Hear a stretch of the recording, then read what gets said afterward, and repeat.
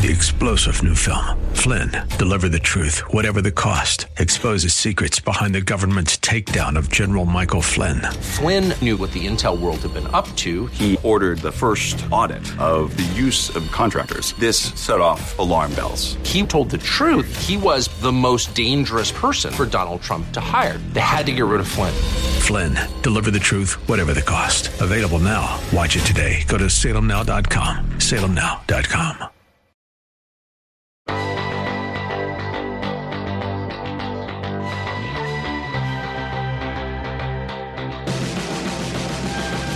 Hey everybody, welcome back to The Common Good. My name is Aubrey Sampson alongside my co-host Brian Fromm, and we are thrilled to be joined by author Natasha Smith.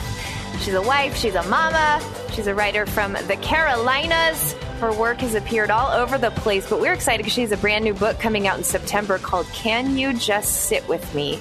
Healthy Grieving for the Losses in Life. And Natasha, this is such an important topic. Thanks so much for being here with us today.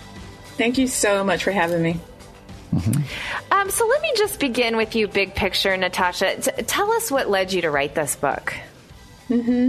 So I have experienced just a succession of losses and truly haven't really expressed it until a couple of years ago, being 2020, being that time frame when I really started to talk more about my grief and write more about it. 2020 was like a huge pivotal turning point of, I guess, seeing and feeling everything that was happening in our world that year, like the pandemic, the political things that were going on, a lot of things going on in the church, even with just division because of the political things going on and the racial violence. And so everything that I was seeing outside in our culture was kind of how I was feeling on the inside with all the grief that I had been carrying. And so I really couldn't hold it any longer. Wow. And so I kind of put pen to paper, so to speak, and started writing about it. It's amazing. Natasha, before we get into what's the right way, how should we be doing this? What's the wrong way? How have you experienced where we as the church and we as Christians just do this wrongly? Yes. So for for myself, I stuffed it. Pushed the grief aside.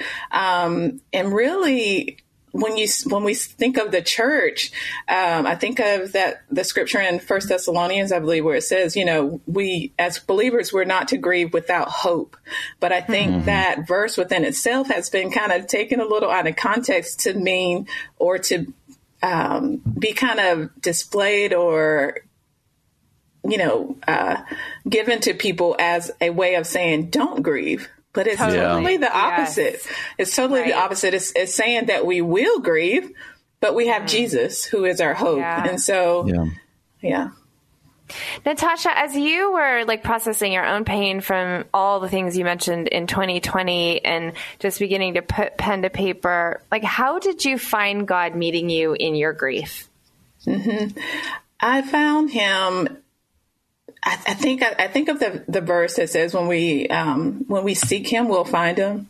And another verse that has really meant so much to me is, where else can I go if I don't go to God? He is the one that has the words of eternal life. And so that's really what I found. I became a believer in high school. So I had, a relationship with God throughout this grief journey, but I can't say that I was going to him, because I was kind of, at some points in this grief journey, I was mad at him. And so it's hard for me to come to him. And, I had questions and all these things. And so I literally just went through these iterations of, okay, where else can I go though? And so I had to come to sit with him in everything that I was feeling, and then learning about how to really lament, how it's okay to come to God with our questions, our sadness, our frustrations, all these emotions that we have, which are normal, but just learning to come to him with all of it, because who else can I go to is my sentiments. Yeah. Wow. That's good. Let me zero in on one thing you said there. You said I was mad at God. Yeah. And so I was kind of voting. There might be some people who are like, that doesn't feel right. You can't be mad at God. True. Walk us through that. Talk about that, about being mad and being honest about our feelings towards God in these times of hurt. Yes. And that's the thing. And I think that's one reason why I kind of shoved it away or pushed it aside because, just in my Christian background, I grew up like, that's not what you do. God is God and you don't, you're about to get struck by lightning type of thing. Yes. But if you read and study the Bible, God is all about us coming to him with everything. Yeah. And then when we look at even our biblical heroes and sheroes of the Bible, they come to God. I mean, the entire book of Songs, for the most part, it's like David crying out and lamenting to God over a million things. He's like, my tears, I'm crying day and night. Lord, help me, you know? And so I love how the Bible, we can just go to the Bible and it shows us and it teaches us how we can come to God with every single thing, even our grief and our pain and our questions. And even when we're mad and frustrated, that Job, another example, just a million questions he brings to God. Like, I should have just why didn't you just kill me when I was born? I mean, so those examples really help pave the way to say, okay, it's okay to come to God, even in our anger. Yeah, it's so good, Natasha. Okay, so one of the things I think is so special about this book, again, is called Can You Just Sit With Me, coming out in September, available for pre-order now, is that you're not just writing necessarily about grief, but or like death, but about a lot of losses. Can you unpack that a little bit? Yes. And so in culture, we're more used to people grieving over the loss of a loved one. And so it's more prevalent. When we think of loss, that's the first thing we think about. We go to that. But there are so many losses that we experience. And I even talk about one at the end of the book when I'm losing my childhood home. And it was surprising to me. Like, I grieved it. Wow. And so, it can be an array of things, like any kind of huge transition, a career loss, career change, a loss of a relationship. So, and I like to call those a living loss. And so no one has died, but it almost feels like someone has, because you're still grieving it the same way that you would an actual death. A living loss. Wow. Yeah. Natasha, talk to us about the role of other people, how it's community and other people who have probably helped you in your journey and will help other people as they struggle. Thanks for that question. I'd like to start that one off by saying I was not a big fan of community, and it's more so, no, it's the craziest thing. It's like two are better than one. I mean, we learn this, and as we're studying and learning our Bible, that, two is better than one. It's better to be in community and helping those around you to support you during a time of loss. But I hadn't always had a safe place. And so when I talk about community, I really want people to understand that it has to be a safe place, meaning safe to express how I'm feeling, safe to, to just dive in to say exactly how I'm feeling without judgment, advice.